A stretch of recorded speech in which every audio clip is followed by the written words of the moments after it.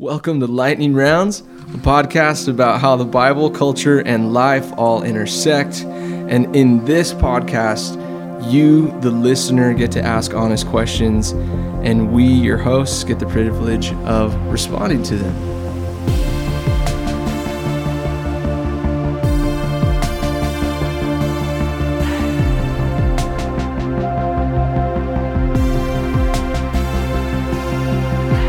I choose the word respond and not answer because I know that we don't always have the answers to every question. And that's okay.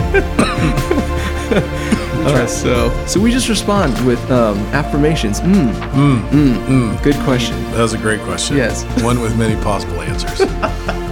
Could go a number of routes. But my name's Zach. I'm one of the hosts, and also we have I'm Andrew. Andrew, how you doing? You know, I'm standing up. Well, not right now. I'm sitting down, but I'm alive, and my mustache grew back, so I'm doing good. That's good. That's good. And everyone listening, we greet you from the humble basement that is our children's ministry at church. It's where we record all of our Lightning Round episodes down here. We've got a cool little lamp. We got some coffee, which Andrew poured and made. From a mysterious plastic bag. I don't even know where it came from. It's like, we're just going for it. Laces? It's kind of scary. I don't know if I trust plastic. I don't know that. It's laced with Colombian black beans. Oh, that's It's like pinto. Yes, but we're recording down here. We're super stoked to do these. And today's special guest, we have Josiah Erickson on the Lightning Rounds podcast with us. Joe, why don't you say hi to everyone? Hello, I'm here.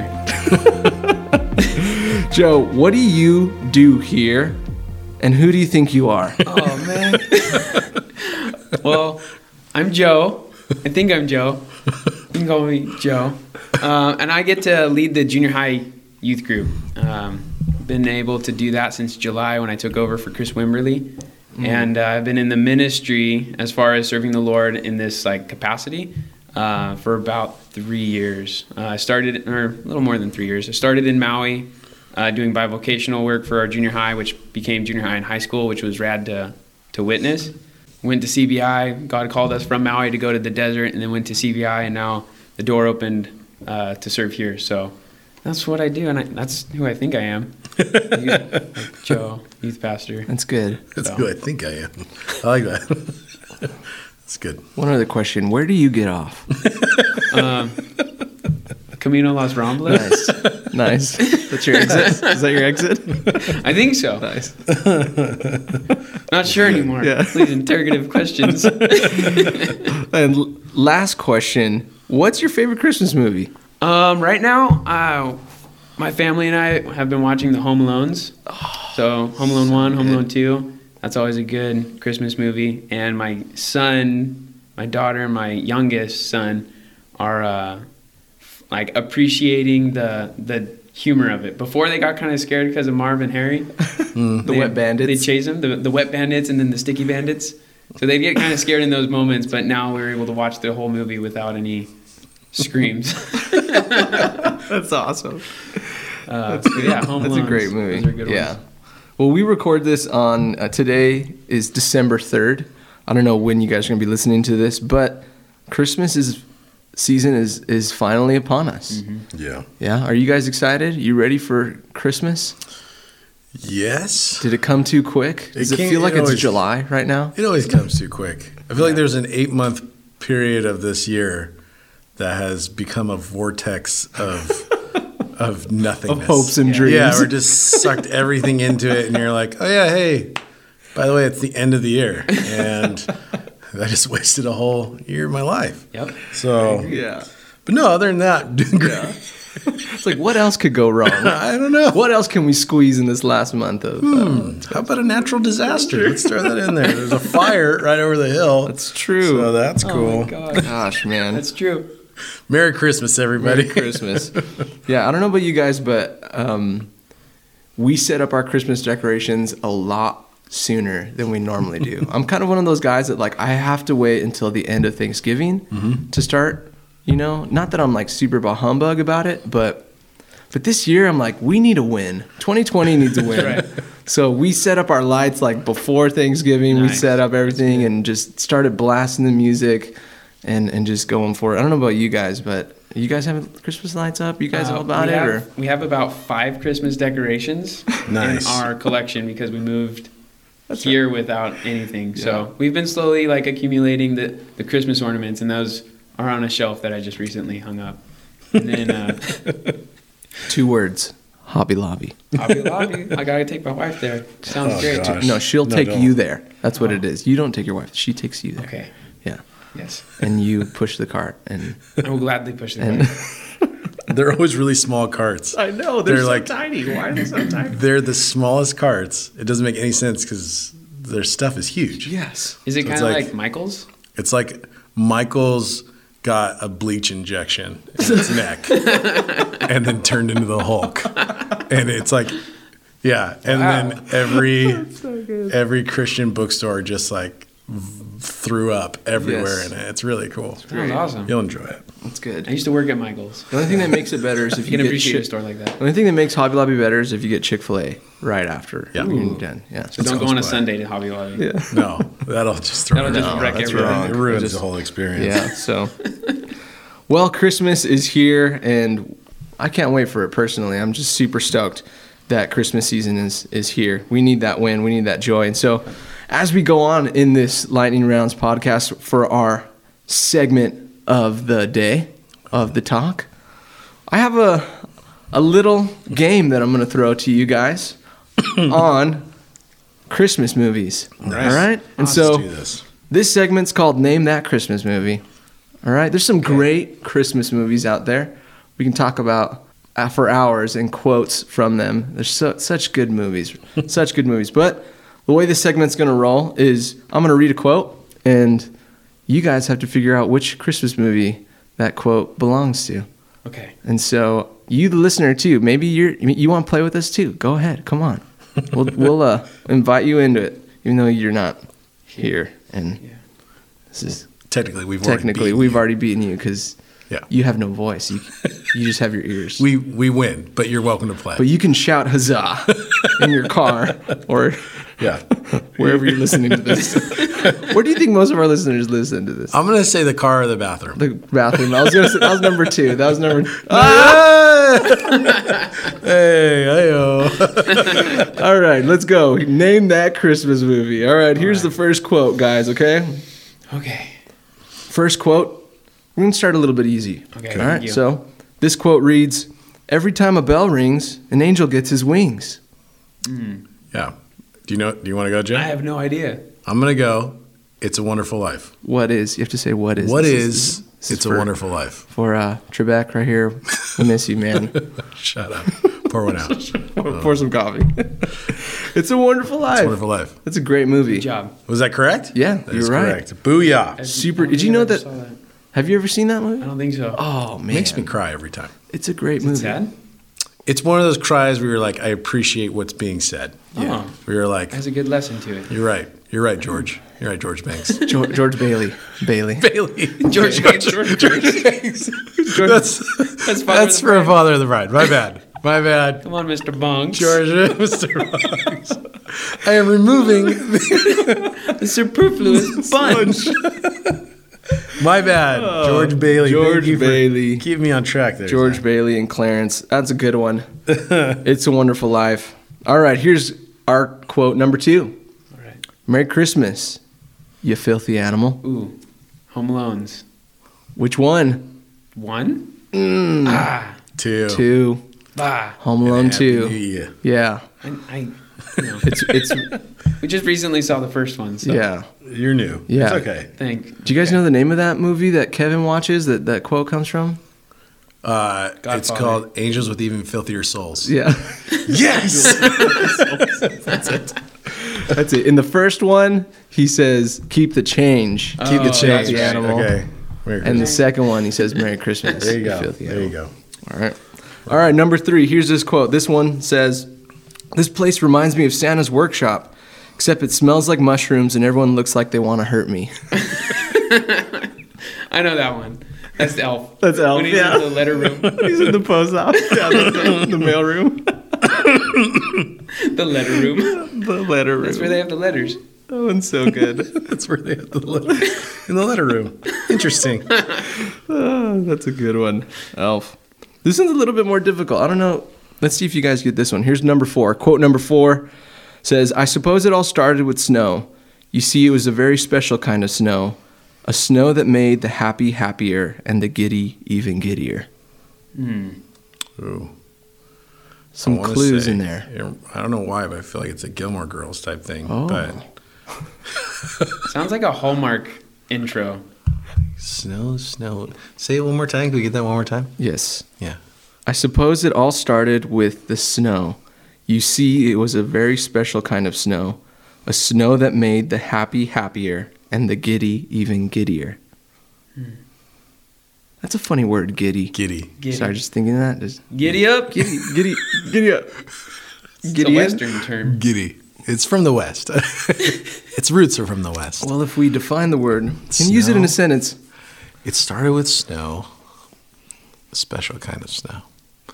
Is it the Rudolph? It's not like the old Rudolph one. Is it the Rudolph ones? The claymations? You're close. You're close. I mean, it's in that range, though. It's in that range. I'm going to give it to you guys. Okay. It's Frosty the Snowman. Oh, man, of course. Snow. Snow. He was Because he rolled up. came from a special kind of snow. Exactly. The kind of snow that makes the giddy even giddier. That's what Frosty did. He was just rolled up Everybody one day. He just rolled Just up, into rolled a up, giddy literally. little snowball. I was just rolled up one day and left out here in the cold. Wow. All right, coming around the corner to the last ones here. Here's quote number 5. Put that cookie down now. I don't know the title of the movie. All right. But I know which one that is. This is Jingle All the Way. Jingle all the right. way. One of the That's right. greatest Christmas movies ever made. Oh, yes. With the good old Arnie. Oh, man, I laughed, I cried, It's a good one. and I cried again. And we wept. We wept when they hug and embrace at the end. What is the action figure called? Turbo Man. Turbo. He's like, Turbo I am Man. Turbo Man. Yeah. It is, my dad is. Yeah, it's really heartwarming. Oh, so good. I love that one. With Sinbad, too? I was gonna say my favorite character was the postman guy. The letter man? Yeah, the letterman. The Letterman, where the letters go. The man who has the letters. Yes. Where he Oh. fakes the bomb with the... That was great. Sick world, the sick world we live in. It's a sick world. Because it really was a bomb, right? Yeah, because it really Oh, was. man. Yeah. All All right, right, find that movie. here we go. Number 6. This quote says, "Blast this Christmas music. It's joyful and triumphant." Scrooge. Sounds like Scrooge. Grinch, the Grinch. The Grinch. Yes, Yeah. One of those the Grinch. The stole Grinch. formerly antagonist, then they turned protagonist. Yeah. The Another movie good. always confused me. Yeah. Do you ever find? I the love the gospel? Grinch. So the gospel. I don't know. Was that what you said? Yeah, Find the gospel and the Grinch. Yeah, there's like theology in film. You know, you're like trying to find the gospel thread through it all. I've heard those, especially with the Home Alones. There's Yeah. somebody I worked for one day who was like, "No, I love those movies because it's all gospel." Like, whoa, really? Right on, man. Especially when the part when Kevin shaves and puts the aftershave on, you're Oh, like, that's- that is the result of sin. Obviously, true. that wouldn't have Oh. happened. Yeah. Or when his grocery bags break. I mean, that wouldn't have happened in a perfect world. No, it's true. It's deep. So good. All right, moving on to the last 2. Here we go. This quote reads, "Rats, nobody sent me a Christmas card today. I almost wish there weren't a holiday season. I know nobody likes me. Why do we have to have a holiday season to emphasize it?" Oh, poor guy. I can relate to him. Charlie Brown. Yes, Charlie, Poor good old guy. Charlie Brown. So depressing. I love that one. That one probably is the most gospel-centered Christmas movie. I like I when think so. Linus just lays it down. I know. I like when they sing and they Reverend point their Linus? faces. You just see their mouth. It's just like the outline of the nose, and then they're going for it. Yeah. That's how we should all praise God. Amen. Eyes to Look the it up. heavens. Yeah. Maybe a Charlie Brown worship night where everyone just looks directly up at the You ceiling. tape the back of your head to your back, and then you just automatically in that position. So good. All right, last one. Here we to close it off. Name that Christmas movie. This quote says, "Fragile must be Italian." Gile. Oh, it's beautiful. It's beautiful. Andrew knows. Maybe it's a bowling alley. That is the Christmas Story. Yes. Christmas Story. You'll Ralphie. shoot your eye out, kid. It's a great one. It was on repeat every year on TNT. It'd be on all day. Plays all day. Yeah, I loved it. Yeah. Loved it. Plays all day. You know what? You have restored the joy of the Christmas season for Yeah. me.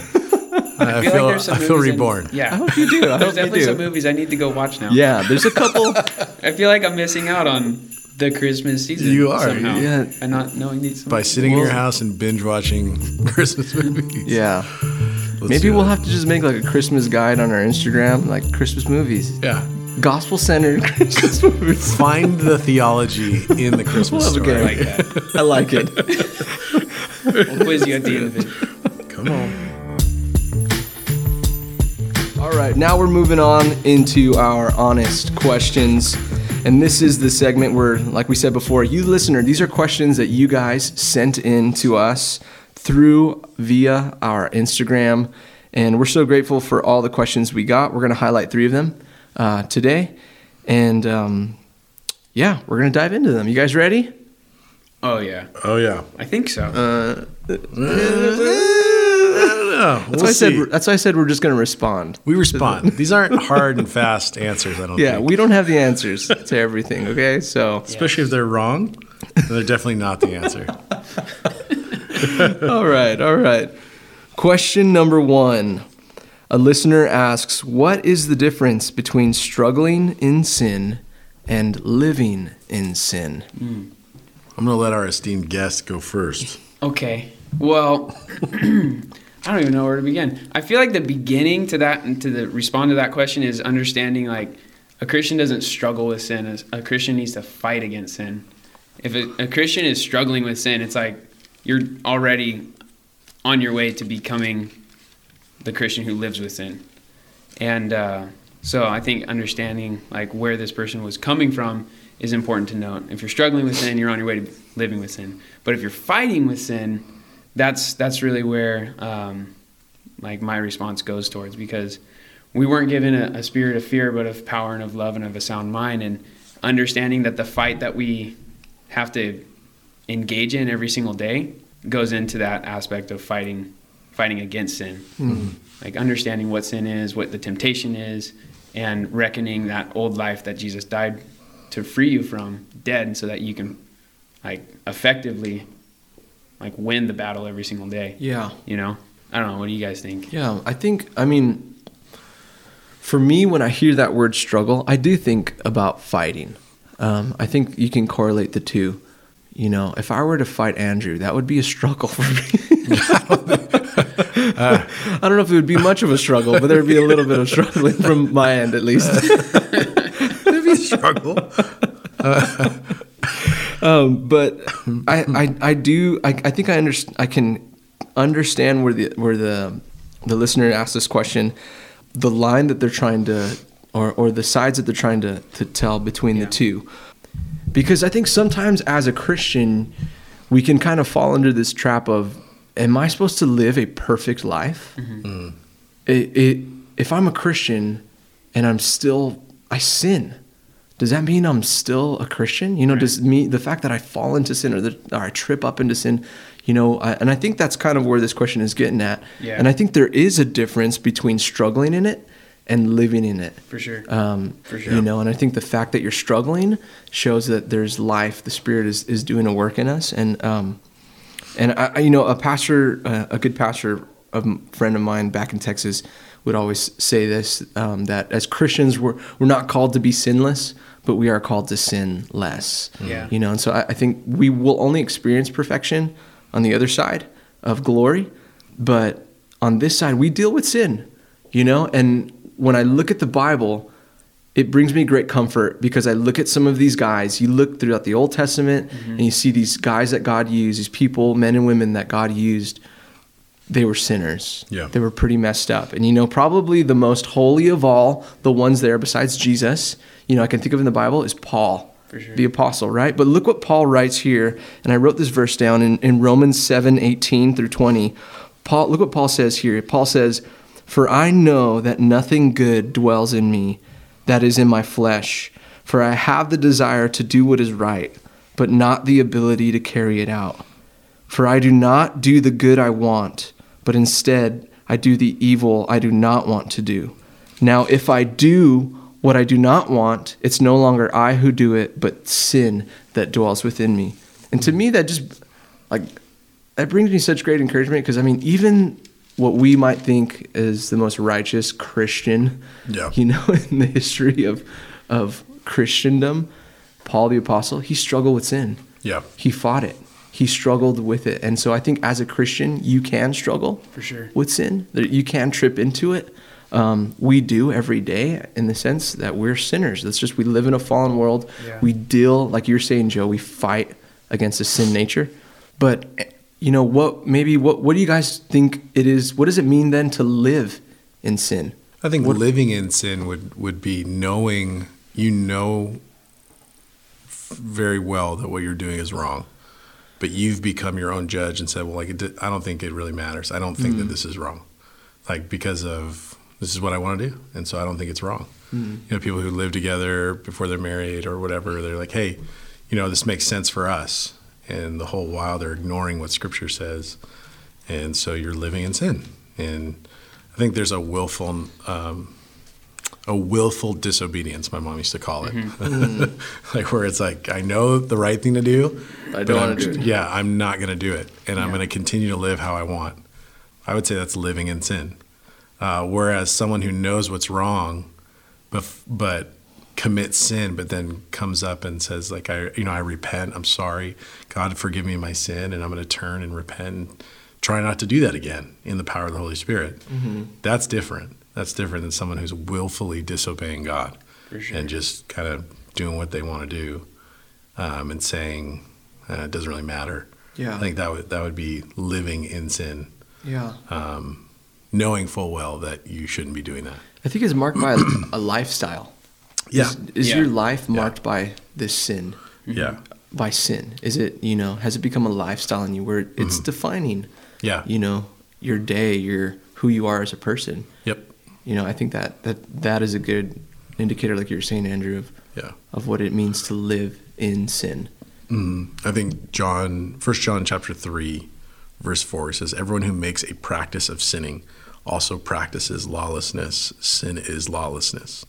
He says, you know that he appeared in order to take away sins, and in him there is no sin. No one who abides in him keeps on sinning, and no one who keeps on sinning has either seen him or known him. And I think what John's making the point is that people were living how they wanted to live, and saying like, oh yeah, I know God, like I'm a Christian, I know the Lord. He's like, but you're living in sin, and you're practicing. And practicing is in order to get better at something, right? Yeah. So those of you that are practicing your sin to get really good at it and to continue to live in it, like he's saying, you're mistaken and you're deceived if you think that that's what it is to walk with Jesus, is to have Christ as like a supplement or a vitamin to your life, and you can just have all the other junk that you want to just continue to live in. And that's why Jesus said the road to destruction is broad, but the path to life is a narrow path. It's a narrow road, because the junk from your life can't fit on that road. Like you have to let that stuff go. It has to fall away in order to stay on the narrow path. I think sometimes we're just deceived, like God doesn't care, or this doesn't matter, this isn't going to affect my life in the long run. It's not harming anyone else. So what's the big deal? It's harming you, and you're living in sin, and it's robbing you of knowing God in a fuller sense and knowing Him more closely. Sin impedes your progress with the Lord. And so the more you feed that sin, the more it's going to grow, and eventually it will consume you. It'll kill you. It'll destroy you. So don't be deceived, man. Living in sin is really destructive. Maybe not now, but later. And then, but those of you that are concerned, I think if you're concerned, then that's the key. If you're like, man, I don't want to do this anymore, then you're on the right road and you're on the right path. Yes. Totally. If you don't care and you're not concerned and you're not, you don't feel any conviction, then I would be worried. Yeah. Then that's something serious. There's a verse in 1 Timothy chapter 4 that I think fits really well with what you're talking about. It says, now the Spirit expressly says that in latter times some will depart from the faith, giving heed to deceiving spirits and doctrines of demons, speaking lies and hypocrisy, having their own conscience seared with a hot iron. And then he goes on to just explain like some of the things that those people who were doing that were the practices that they were doing. And it says like they're forbidding to marry, commanding to abstain from foods which God created to be received, like putting almost this self-righteous like doctrine commanded by men. But in our day and age, it's like rather than like those strict things that those people were commanding other people to do and having their own conscience seared, the world is teaching like, no, you have the liberty to just do whatever you want.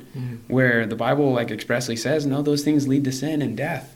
And like it's not a liberty to do those things; it's a liberty to not do those things. And I think to live with sin is like what you said, Andrew, just to not care, to sin and not care. Yeah. And you know, like there have been aspects of my own life where I felt like almost apathetic to whether or not I was in the battle or not. Like, sure, I wasn't like outwardly lying or outwardly doing sinful things, but in my heart, I just could care less whether or not I was doing those things. And I think that's a very dangerous spot for a lot of Christians to be in, just to not even reckon like there's a fight to be had and be able to know like, you know, like there's a fight against my sinful nature, and not to give any provision for the flesh means I'm taking the steps to walk away and around those things that I know are going to be sinful. Yeah. So struggling with sin versus living in sin. Yeah. And the Spirit does a great job. I mean, if you're a Christian, you're filled with the Spirit. You have the Spirit living inside of you. And one of his jobs is to convict the world of sin and to convict us of sin, you know. And I think it's, for a Christian, we go through these seasons of temptation and testing. Yeah. You know, and it's like, well, some people might even say like, well, God allowed this situation to happen in my life, so I mean, of course I fell into it. Or, you know, like they'll kind of like try to reason with it. And I think we kind of have a wrong understanding of that, because as a Christian, you know, I think you can get tempted and you can get tested, you know. I think temptation comes from the enemy, and temptation, the enemy uses it to see you fail, to see you fall into it, like you're saying, Andrew, to see death grow out of it in your life. He uses temptation that way, like he did with Eve in the garden and Adam. But God, I think God also allows testing in our life. But like 1 Corinthians 10:13 says, he provides a way of escape, though. And his desire is not to see us fail, but his desire is to see us pass and to grow into maturity. Just like a teacher, I mean, it's the reason why, you know, some of us who might be listening, you're going to school. In order to pass to the class, you need to pass a test. You need to, and the purpose of the test, the teacher doesn't give you the test to see you fail and to watch you suffer and be like, ha, yeah, now you're stuck with me for another semester, you know, falling asleep in the back of my class. No, hopefully their desire is to see you succeed.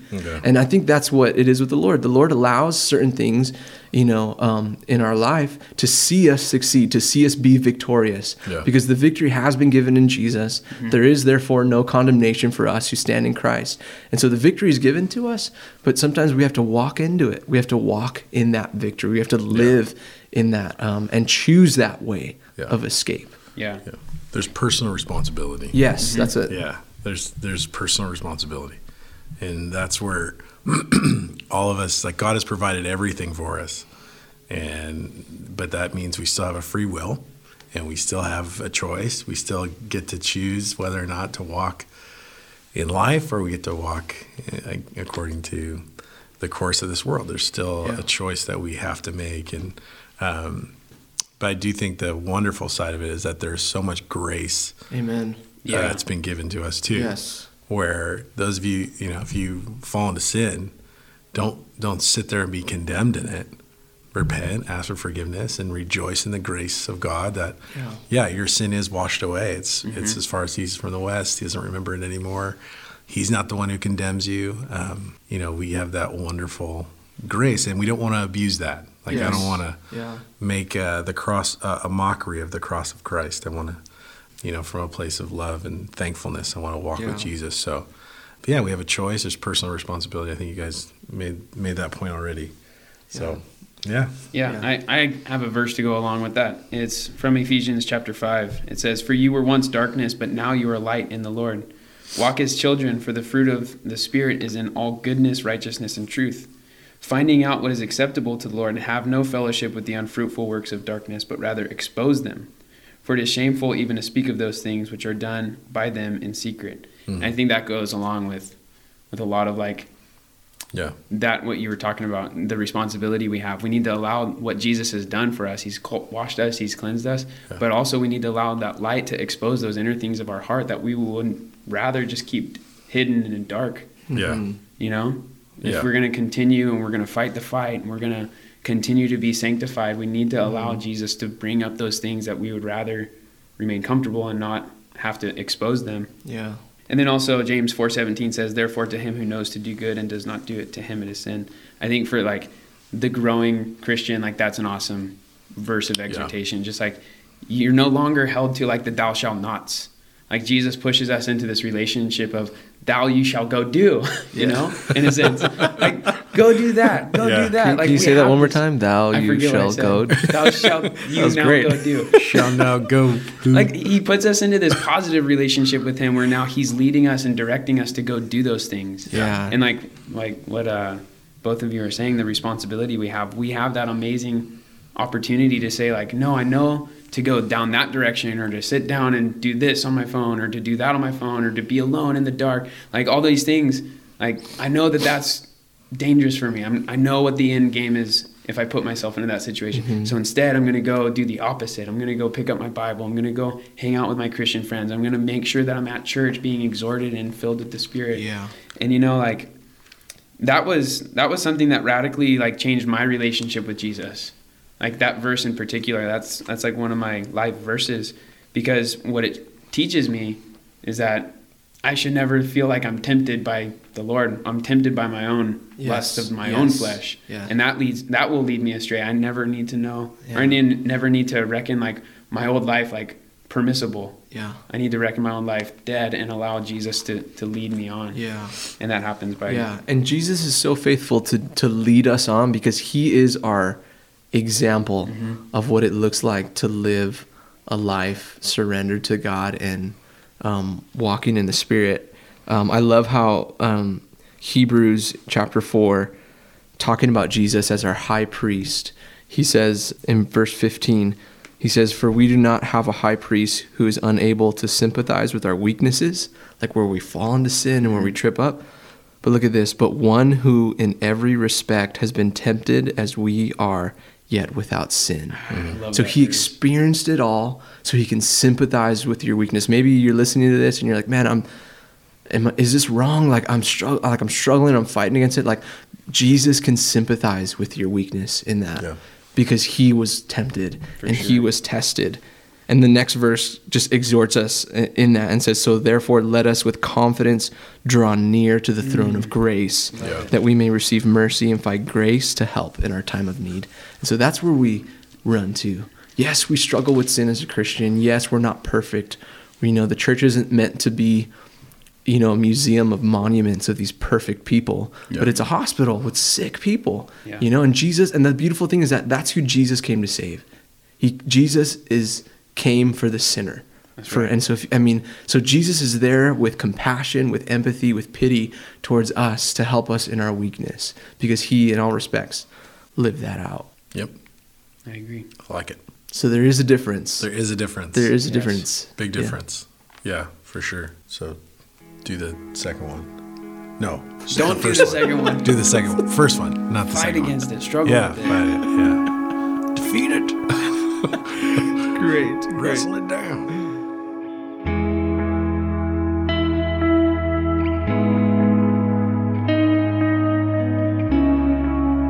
Well, that goes into our next question really well.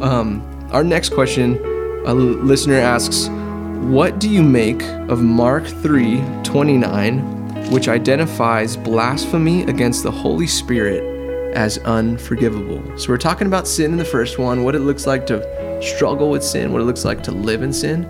And this next question goes on in Mark 3:29. Jesus identifies blasphemy against the Holy Spirit as the one sin that is unforgivable.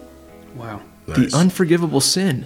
Yeah, so I'm not going to want to do that one. I don't want to do that. But I don't want What to be is not it? forgiven. what is it? What is it? What does that mean? Well, I think you have to look at who he's talking to and what's happening. So he's talking Yeah. to the Pharisees here. Jesus just cast out a demon in their presence. I mean, they saw what Jesus did, and they said that he's of Satan. Like, obviously, the only way he could do this is because he's the commander of demons, and so the demons listen to him. And so the sin that's here is describing a sin of unbelief, right? Saying that Jesus has a demon or demon possessed, which, you know, I don't think any of us are doing that today. We're not like saying like Jesus is demon possessed.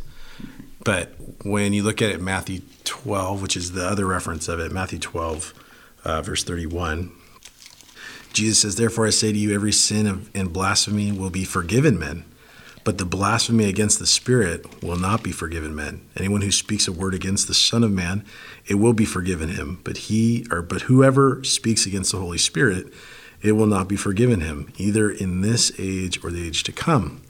So I think what Jesus is describing here, the sin of blasphemy of the Holy Spirit is to, with your dying breath, it's the sin of unbelief. Mm-hmm. The Holy Spirit is in the world, drawing men unto himself, pointing people to Jesus, convicting them of sin. They all have these common graces that point us to God in order that people would see Jesus and come to salvation. Like that's the work of the Holy Spirit is to draw men unto the Lord and point them to the Lord. So a continual rejection of that is to blaspheme his existence and to say no to him. And that sin is unforgivable. Mm-hmm. It's the one thing that will send you to hell is to say that there is no God and to blaspheme that draw of the Holy Spirit, to say no. To say no to the Holy Spirit. It's the one thing that'll send you to hell. God doesn't send sinners to hell. Your sin, unforgiven by the mercy of God, sends you to hell. So continual unbelief in who Jesus is, well, that's unforgivable. Yeah. It's denying the provision of salvation. It's denying the way in which God has provided salvation. It's blasphemy.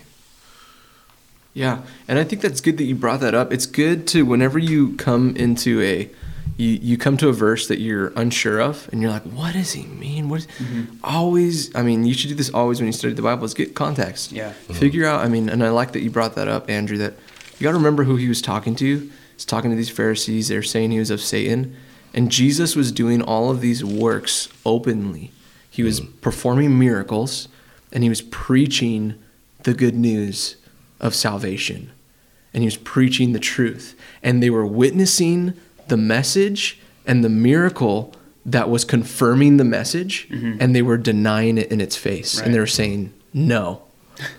You almost want to say that they knew he was the Messiah, but they were rejecting him as Messiah.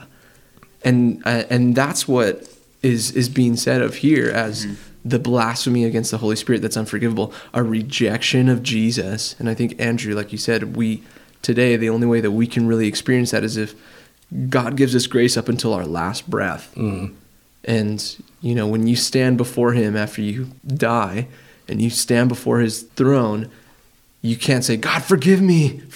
Like, that was our life was our chance. Right. Was our chance. Yeah. What do you want to? You wanted to add something to that, Joe? No. You guys just nailed it. The only thing I'd say is understanding what the ministry of the Holy Spirit has on earth. And John 16 covers that. Jesus teaching his disciples before his death and resurrection says, "Nevertheless, I tell you the truth, it is expedient for you that I go away. For if I go not away," I don't know what translation I copied from. "For if I go not away," that's confusing. "If I don't go away, the Comforter will not come unto you. But if I depart, I will send him unto you. And when he is come, he will reprove the world of sin and of righteousness and of judgment." And just understanding what the ministry of the Holy Spirit is, it's to draw people to Jesus. Yes. And I love it in Matthew 12, it says, every sin and blasphemy will be forgiven.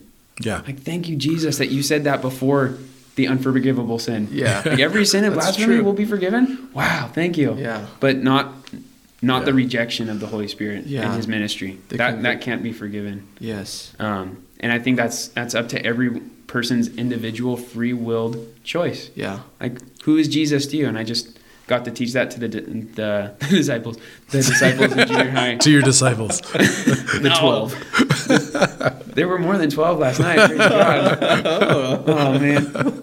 No, I got to teach that to the kids last night when Jesus asked his disciples at Caesarea Philippi, what do people say that I am? They went through, oh, you're John the Baptist, you're Elijah, or some of the other prophets. And then like that personal, like, who do you say that I am? That's where like that awesome free-willed choice comes into play. It's like, I love it. And then Peter's just so confident. It's just like, you're the Christ, you're the Messiah, you're the anointed one.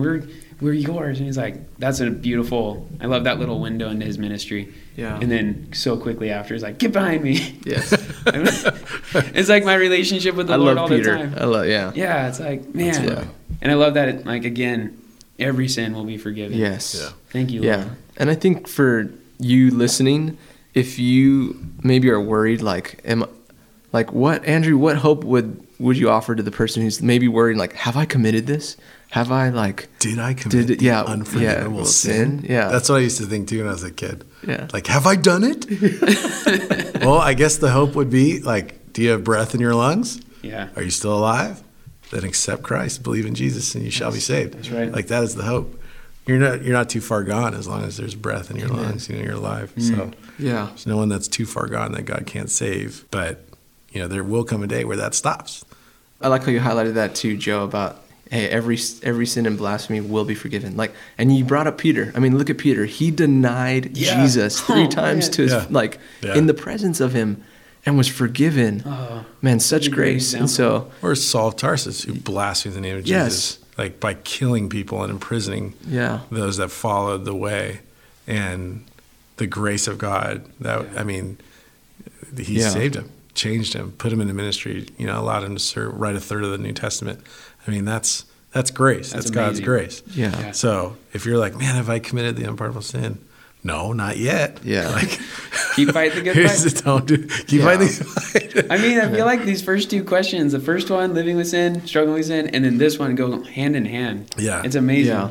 I got to teach the kids last night also. Let him deny himself, take up his cross, and follow me. For whoever desires to save his life will lose it, but whoever loses his life for my sake and the gospel's will save it. Yeah. And I love like being able to see just the simplicity of the gospel right there. It's denying your flesh, denying your old self in order that you can follow him. That's like, if you're living that way, sure, you may fall, you may mess up, you may sin, lie, whatever it is, but you just pick up your cross, repent, and you press on, and you continue following Jesus, and you don't have to worry about the blasphemy of the Holy Spirit being unforgiven.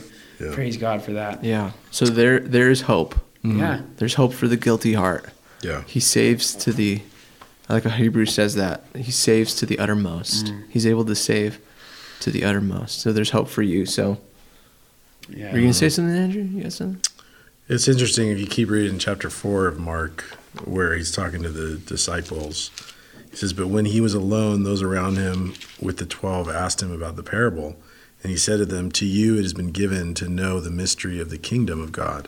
But to those who are outside, all things come in parables, so that seeing they may see and not perceive, and hearing they may not hear and understand, lest they should turn and their sins be forgiven them. It's interesting is that sin of unbelief from the Pharisees actually it continued to harden their heart, like a Pharaoh type thing, where they continued to deny it, and it just kept hardening them towards, even when Jesus would continue to preach these parables to them, it was, unperceivable. They didn't understand it. They were like, this guy's nuts. He says, but there was this grace to where these 12 and those that were with them understood and got to hear like the secrets and the mysteries of the kingdom. I mean, that's pretty cool. So. Yeah, but thankfully our God is a God who can take a heart of stone and can turn it into a heart of flesh. Yes. Right. As long as there's breath in your lungs, there's hope for you. And so if you haven't given your life to Christ, do it. Don't wait. Yeah. Receive that grace. And if you're a Christian and you're like, oh, have I committed? Will I commit? Probably not. I mean, you've accepted probably him. not. You accepted him. So. Yeah, probably not. There's going to be people in heaven that you're like, for reals? You're here? Holy moly. Wow. And I'm going to be one of them. It's like, really? That guy? Yes. Yeah. Cool. Yeah. Like just I mean, the grace of thief on the God. cross. Yeah. What a story of grace. The guy could do nothing Yeah. for Jesus. He couldn't go on a mission trip, couldn't go preach the gospel to anybody. That's right. But he was offered. I think he understands a little bit more of grace than we do. Mm-hmm. Yeah. A life of ungodly, Yeah. of lawlessness and Yes. then instant paradise. Yeah. It's pretty Beautiful. I love that picture too, because it's when Jesus says like, "You'll be in paradise with me." It's like, oh, you'll get in by the skin of your teeth, and you'll be in like the outer reaches of my kingdom. Like you'll be with Jesus in paradise, is what Jesus says to the thief. It's like, wow.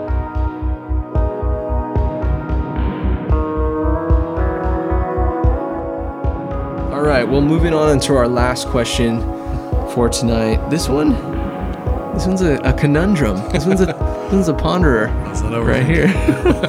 This question reads, what does the Bible say about overthinking, and how can we overcome it? Overthinking. Andrew, do you struggle with overthinking? I don't want to overthink it. This Don't question. overthink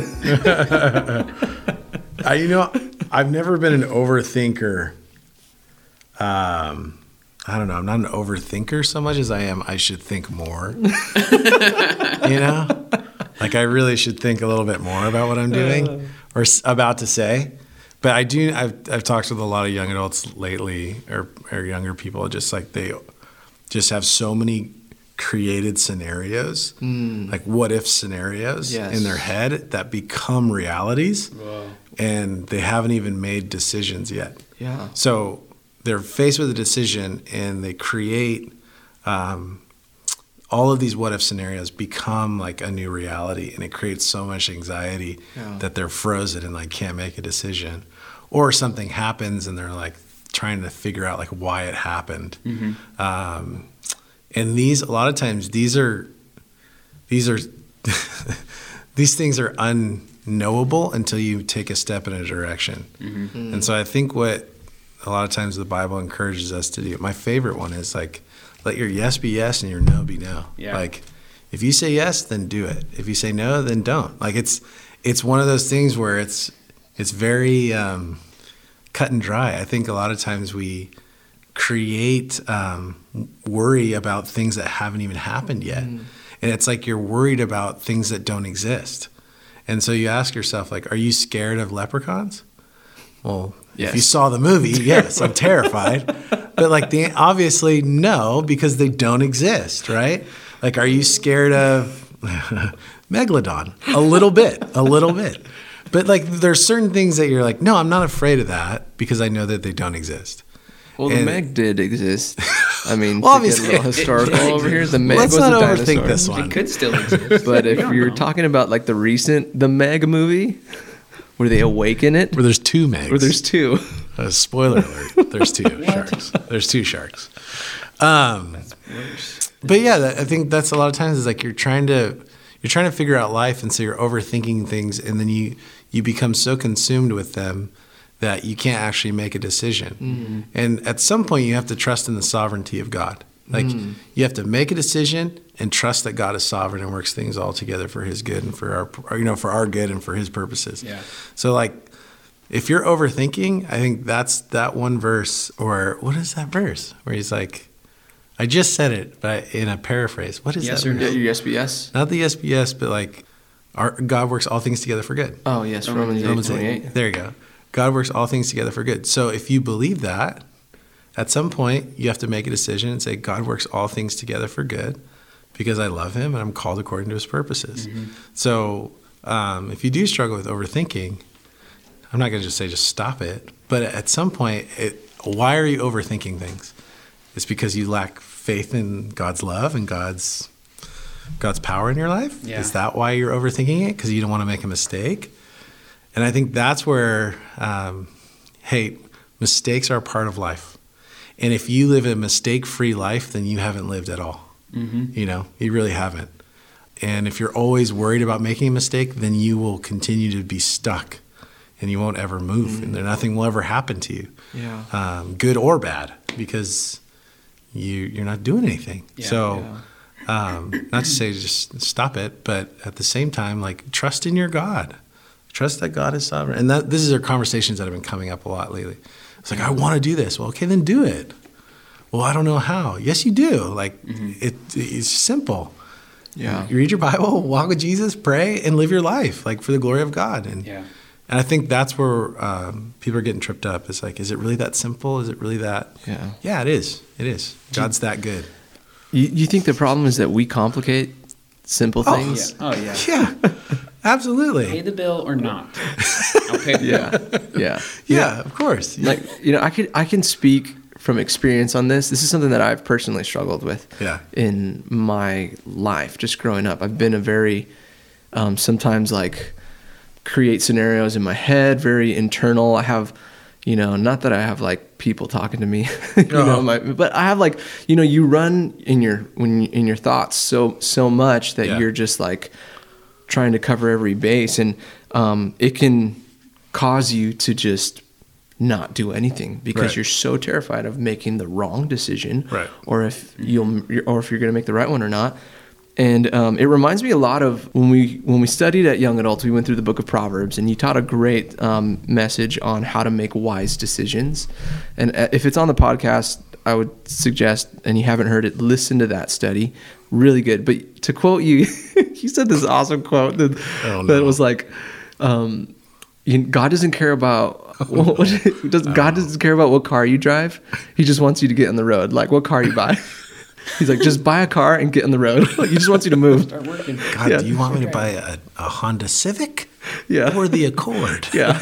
You just overthink it so much that you don't make a decision, and you don't end up moving. And I think there is an element of faith God says that we're called to live by faith. The just shall live by faith.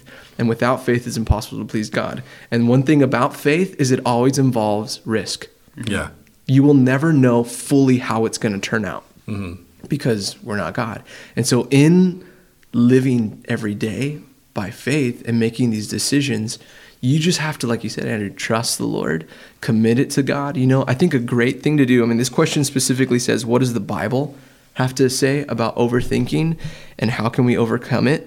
One of the most like staple ones that you probably hear all the time is in Philippians 4, where he says, be anxious for nothing, but in everything through prayer and supplication with thanksgiving, let your requests be made known to God. So don't be anxious, pray it out, give it to the Lord. And when you do that, there's this exchange that happens that as you commit it to the Lord and you speak it out and you say, God, I'm giving this to you. That it says in verse 7 that the peace of God, which surpasses all understanding, will guard your hearts and your minds in Christ Jesus. And I think that's huge for someone who struggles with overthinking. Because when you give it to the Lord and you pray and you say, God, I'm giving this to you, there's a promise here that God's peace is going to guard your hearts. So your emotions, the core of who you are, our emotions are roller coasters that go up and down and sometimes lead us into really bad scenarios. So the peace of God will guard your heart, but also your thoughts, your mind, the things that you think. And I love it because sometimes we can stop there on that verse and be like, oh, that's rad. But if you look at the next verse, look at what Paul says. He says, so finally, brothers, whatever is true, whatever is honorable, whatever is just, whatever is pure, whatever is lovely, whatever is commendable, if there is any excellence, if there is anything worthy of praise, think about these things. And Paul kind of answers it. He says, hey, you struggle with overthinking? Well, it's because you're overthinking the wrong things. Yeah. Wow. Think about Scripture. Think about God. Think about Jesus. Think about incorporate these things into your life. I think that's super helpful, is to take captive of your thoughts, like the Bible would say, and to plant Scripture and prayer into your thoughts. Yeah. If you're struggling with overthinking, start memorizing Scripture and pray that Scripture out. Think about those things. Implant that in your thoughts. Wow, you guys took on like the decisions aspect of overthinking, and I've never really had that struggle before in my own life. I just make decisions, and I'm like, sweet, let's do it. Let's go. Move to Maui? Are you sure? Okay, let's go. Go to Yucca for CBI? Okay, let's go. We prayed about it, me and my wife, and I never really overthought stuff as far as like decisions in life and things. But I struggled definitely. When, especially high school and a young adult age, and then the Lord brought my wife into my life, and I realized how much of an overthinker I was as far as relationships go, and like socially. Because like you say one wrong thing, and it's instantly like the person responds or looks a certain way, and you're like, oh, did I say something wrong? Oh, I remember one time in particular, my father-in-law, I was just like beginning to move into a relationship of dating with my wife at the time, and he didn't have work for like a month. And would you know, being a dad, a father, like not having work would be pretty discouraging. And I remember like going to their house on my day off and like hanging out. Hey, what's up? What's up, Mike? How are you? And he's like, hey. And I'm like, oh no, am I here too much? Does he not want me to date his daughter? What is he? Okay, all right, Tori, can we go for a walk? Like, let's get coffee or something. Let's get out of here. Like, I just instantly like engaged into this overthinking of like he's mad at me. Yeah. And I'm like, Tori, is your dad mad at me? And she's like, I don't know. Why? Why do you ask? Like, he didn't really say hi to me like he normally does. And she's like, I don't think, I'll ask him if he's mad at you, but I don't know why he would be. And so it's funny like that, how that whole like story pans out is like she went to Mike and his response was like, why does Joe think he has such a big impact on my life? Who does he think he is? Who do you think you are, dude? Who do you think you are? And she comes back and she tells me like, in essence, like what he said about me. I'm like, oh yeah, so it's actually a pretty good point. Like, why should he care what? If I'm, you know, he like so he's told me he loves me. Yeah, and he like wanted me to date his daughter, and like, I mean, he's a great guy, and for me to think like, oh no, he's mad at me, it's like I just instantly got on the bandwagon of beginning to overthink, and when I heard that question, that was instantly what I thought, like socially. And I think for the person who struggles with relationships and overthinking, like, oh no, like my friends aren't calling me back, or I didn't get a response from that text message like instantly, I haven't even seen the dots showing me that they're responding, or like we need to recognize that, you know, the world doesn't revolve around us, and having that understanding of like, I'm just another person. I don't have like this amazing monumental role in another person's life that if I say one wrong thing, their whole life changes because of me. And a verse that I think goes along with that is in the Beatitudes. The first one, Jesus says, blessed are the poor in spirit, for theirs is the kingdom of heaven. Like recognizing that in and of myself, I'm not that big of a deal. I think for me that was like revolutionary. My father-in-law just brought that to the surface of the pride that I had in my heart. Like, oh no. Because, you know, that's an aspect of pride to think like, oh, I made him mad because of something I did or something I said, or like, it's not that big of a deal. Yeah. Like, you just need to move on and just, like you said, just make a decision, move on with your life, and don't think you're such a great big deal. That was like, and, you know, like being married to my wife now, and she's just such a great refiner of that pride that is naturally in my heart. Just like she helps me just recognize it and be able to cut it away. Yeah. Because like in and of myself, I think like, yeah, you know, I am kind of a big deal. Yeah. Like if I say something good for those people, their life is radically encouraged. But on the same note, like I can like radically discourage people, which is true in essence. But like to overthink and think like, oh man, I'm so stupid, I'm a bad guy and idiot, dummy. Like, don't let the enemy, like, I need to be sure that I don't allow the enemy to have that kind of effect in my own brain. And so I don't get on the bandwagon of overthinking.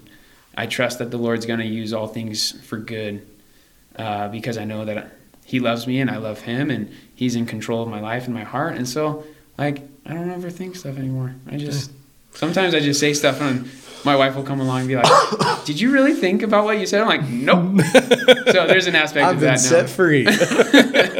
Well, say what I want. Well, no, I think you bring up a good point. Like self-consciousness is a form of sin because it's exactly that. You are super conscious of yourself. And I never thought of that before. Wow. It's like it is. You're so focused on you and what people think of you that wherever you go, everyone's looking at you like some kind of form of weird Truman Show type thing. Yeah. Wherever there's hidden cameras and everyone's watching your life on a screen. It's like, no, it's not. My wife and I just had that discussion. Like, isn't it crazy how many people there are in the world and how that makes you like so small, insignificant, but yet God loves you and cares for you and is so involved in you and all that. But it's like, why do I think so much about myself? Too highly. That movie scarred me. Truman Show, Yeah. Yeah. I remember seeing that as like a young kid and thinking like, oh, there's cameras everywhere. Yeah. Everybody knows about This me is and not cares about real. me, but it's not real. Like sometimes I struggle like, does everybody care about me? 'Cause I don't want people to care about me. Yeah, like exactly. that. Yeah. They're all running after him because he's trying to escape. Yeah. Truman! Well, I think that. social media has completely Yes. made us consumed with ourselves. Totally. So now you're overthinking not just what people say in a personal context, but now through a screen and through a text, through comments, through likes, through all of that. Now you're battling those things that for sure aren't real and don't matter, but yet it consumes our minds so much to think about, well, how come they didn't like this, and how come they didn't, why would they comment that, and how come, now you're like, it's even heightened it even more. I only got 20 thumbs ups. 20 thumbs up. Yeah. I recently just deleted my Instagram. I mean, I haven't been on it in 3 years, but to know that it's forever deleted, it's like, it was kind of liberating. It was very exciting for me. Yeah. It's kind of cool. No condemnation to those of you on social media. Totally. But man, it's a battle now to where you can be. Well, sometimes it can be fuel for the fire of overthinking, and it can be the wrong stuff, And I think, to answer to what this question says, what does the Bible say about overcoming it? Yeah. And, a verse that really stood out to me that was really sweet is in Psalm 94, verse 19. It says, when my anxious thoughts multiply within me, your consolations delight my soul. And it's, when you look at the psalmists, it's David, it's Asaph, some of them are written by Solomon, some are written by all these different people, most of them by David. But these guys dealt with overthinking, in a huge way, and you see it in their writings, you see it in the Psalms. But what's so beautiful is that they wrote the stuff down, and I think there's power that comes in overcoming something like this that is very mentally, is when you purposefully write stuff down. Journal your prayers, journal your reading, journal your cares, the things that you're going through. Because as you process them sometimes that way, sometimes you're like the psalmist who's like, man, woe is me. Nobody cares about me. God, the unjust are thriving and the righteous are suffering. But then you see towards the end of the psalm it says, but Lord, until I came into the house of the Lord. And there's a turn, but God hears my cry. And I think even as we kind of having a relationship with God, it's awesome. It's free therapy. It really is. You don't have to pay money for it. You pour out your cares to them, to God. And as you pour them out, sometimes you realize, man, this isn't really that big of a deal. Or you realize man, I'm just thinking way too highly of myself. Yeah, totally. And then you kind of come to a close and you're like, God, thank you. You're still in control, Lord. Yeah. I'm going to choose to set my hope on you. I'm going to choose to set my thoughts on you. I'm going to choose to, get that transaction. I'm going to give you my cares, my anxieties, my prayers, and I'm going to let the peace of God rule in my heart and in my mind. And I think, I can say this from personal experience because this year I just recently started doing it, is writing and journaling my devotion time and my prayers and scriptures that God gives me. And that really helps process a lot of, as somebody who does struggle with overthinking, that really helps me out because it puts in place those thoughts. I start overthinking good things. I start overthinking, man, what if you overthought on your salvation and Jesus and the good that he's done in your life and what we have? What if we just turn the tide and we use what the enemy intended for evil in our life and we turn it for good? You just take that and you love it. Just turn it on him. Having now thought about it and talked about it, I do struggle with overthinking. now that I think about it, I do struggle with overthinking. All right. Well, dang it. Welcome to the club. Oh, man. I was doing pretty good. Cool. So I don't know. So maybe we can close. Are there practical ways, some verses, Joe, I think you turned something? There's no thou shalt not overthink and this is how you overcome it. But I think they're a great example was John the Baptist's ministry when Jesus began to come into the picture. Like, I mean, just remember John the Baptist, he had a fruitful ministry. People were coming to him to get baptized. And then Jesus gets baptized by him, begins his ministry, and now people begin to follow Jesus instead of John. And it's awesome because in John chapter 3, John's disciples come to him and tell him, like, make him aware, hey, people are starting to follow Jesus. And John says, he who has the bride is the bridegroom, but the friend of the bridegroom who stands and hears him rejoice greatly because of the bridegroom's voice. Therefore, this joy of mine is fulfilled. And then verse 30 is great. He must increase, but I must decrease. And just recognizing, like, that's our relationship with Jesus when we repent of our sins, we put our faith in him and begin this spiritual walk with him through our life. Like, it's no longer I who live, but Christ who lives in me. And as I become more, like, devoted to him in my prayer, like you're talking about, like allowing those things that build up in your heart and you have no other outlet besides just laying it at the feet of Jesus and saying, help me. Like, you continue to do that, Jesus begins to grow stronger in your heart. And I think that's how we overcome those aspects of overthinking, whether it's anxiousness or decisions that you have to make, or like socially, relationships. If you just reckon your own self dead and you allow Jesus to be the person who's leading you and directing you, it's a great, like, that's a great tool in the hands of God. Like, we become no longer people who are like concerned about what people think or concerned about all that stuff that binds us and enslaves us, and we're just tools in the hand of a we're servants. master carpenter. We're servants, and we're just doing what the master tells us. That's right. You know, that's right. There's a good friend of ours here on staff that probably gave me some of the best advice this year. He told me, he's like, you know what, Zach, you care too much. He's like, he's like, care too much. Just stop caring what other people think. Yeah. And just serve. Just serve people. You know, don't, like, lay down your rights, just like Jesus laid down his rights for you. Right.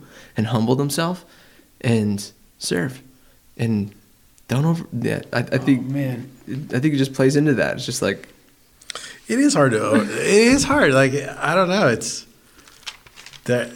It is hard to not overthink things. Yes, because there's no cut and dry easy answer. Just like one day to another. We look at Jesus before he went to the cross. I mean, how many times he went to prayer and he's sweating with like such intensity. It's like the capillaries in his forehead are breaking. I mean, talk about stressed out about decisions and like what's next and what's ahead of him. And like, I mean, which he did, he felt everything that every human had to feel. He felt that weight of like fear of what's about to happen. I just can't even imagine that. Like, knowing exactly what's about to take place and having to like walk in that in obedience to the Lord. And like, man, that would be, can you imagine if you knew exactly what was going to happen next? No. How fearful you might be in your life? Like if you knew what pain or what trial awaited you, like you had a PDF printout of everything that's going to happen next in your life, how much more anxiety and how much more fear that would create. Because you couldn't escape it. You couldn't go around it. You knew that those things were coming. And so it's hard to overthink. Like, but I think one of the things that we try to avoid as much as possible in life is pain and suffering or difficulty. It's one of the things that we try to escape and avoid. Heartache. And heartache. And you're like, how can I avoid these things? And I think that's one of the things we overly process and overthink is like, I want to escape this difficulty, or I want to escape this pain, or I want to get by this. I don't want to enter into that. So how can I get out of that? Yeah. When all around, the only way through it, the only way to get past it is to go through it, and you got to experience it. Yeah. And so God uses it. He redeems suffering, and I think that's how we as Christians grow. Yeah. You make a decision, and then maybe it turns out weird, or not what you thought, and you're like, oh, but you got to remember God's in control, and He's sovereign, and He even uses those bad decisions. Bad decisions, yeah. And that reminds me of what Paul talks about in 2 Corinthians about the thorn in the flesh. Like, he asked the Lord 3 times that this thing that was buffeting him would be removed, and the Lord responds to him and says, my grace is sufficient for you, for my strength is made perfect in weakness. And that's just like, that's something what you guys are talking about just totally reminds me of, like, we're people, and God allows things to happen, difficulties, pain, heartache, struggle. He allows those things in order that we would be more aware of our need for him and that we would find strength because of his grace. Our weakness is made, like his strength is made strong through our weakness. And I love that. I like that it's not like contingent upon me and my performance. It's his grace working like amazingly in my life. Yeah. So to not overthink this question on overthinking. I overthought it already. I went way overboard. Now that I think about it, I overthink. Thanks a lot, whoever asked this question. Gosh. Oh, it's so good. It's so Flesh. I was doing great, well, but here we are. yes, No, that's good. It's a good question. it is. And it's, yeah. Well, closing it out. Yeah, I know. Thanks so much for listening to Lightning Rounds, guys, and thanks for sending in your questions. I mean, we're super blessed by them, and we know that these questions, there's a lot more to them sometimes, and so we're praying for you, and we love you guys. Yeah, we really do. And maybe you're thinking, hey, I got a real good question too. Send it to us in our Instagram at refuge_SJC. Send us a message. Maybe we'll throw it in our next episode. There's a couple of questions that we haven't gotten to that were sent in are pretty good, and looking forward to those. But as we close off this December 3rd, ninth episode of Lightning Rounds. Congratulations. Right. Yeah. Thanks, Joe, for being here. Yeah. It was a blessing, you guys. It's I love cool. being around Thanks you for guys. telling us where you get off too. And, Camino Las Ramblas, Beach City. Go drive by Dolpini. Yeah. so good. Yeah. Any last words from you guys? Anyone?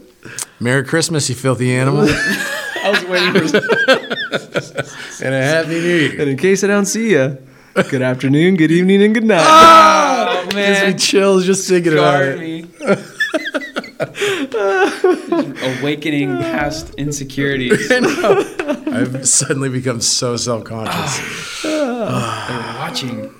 I mean, your phone is listening to you. Your watch is listening to you. Lightning Rounds people are listening to us now. Yeah, we are. Hey, if you feel like it, feel free to give us a review. No. Feel free to, tell your friends about this podcast. No pressure, no condemnation, but feel free to do so. Let us know that you're out there. That would be wonderful. Yep. We'd be so blessed. Unless it's a criticism, then keep your opinion to yourself. Please and thank you. No one cares about it. Don't overthink that comment either. Don't overthink it.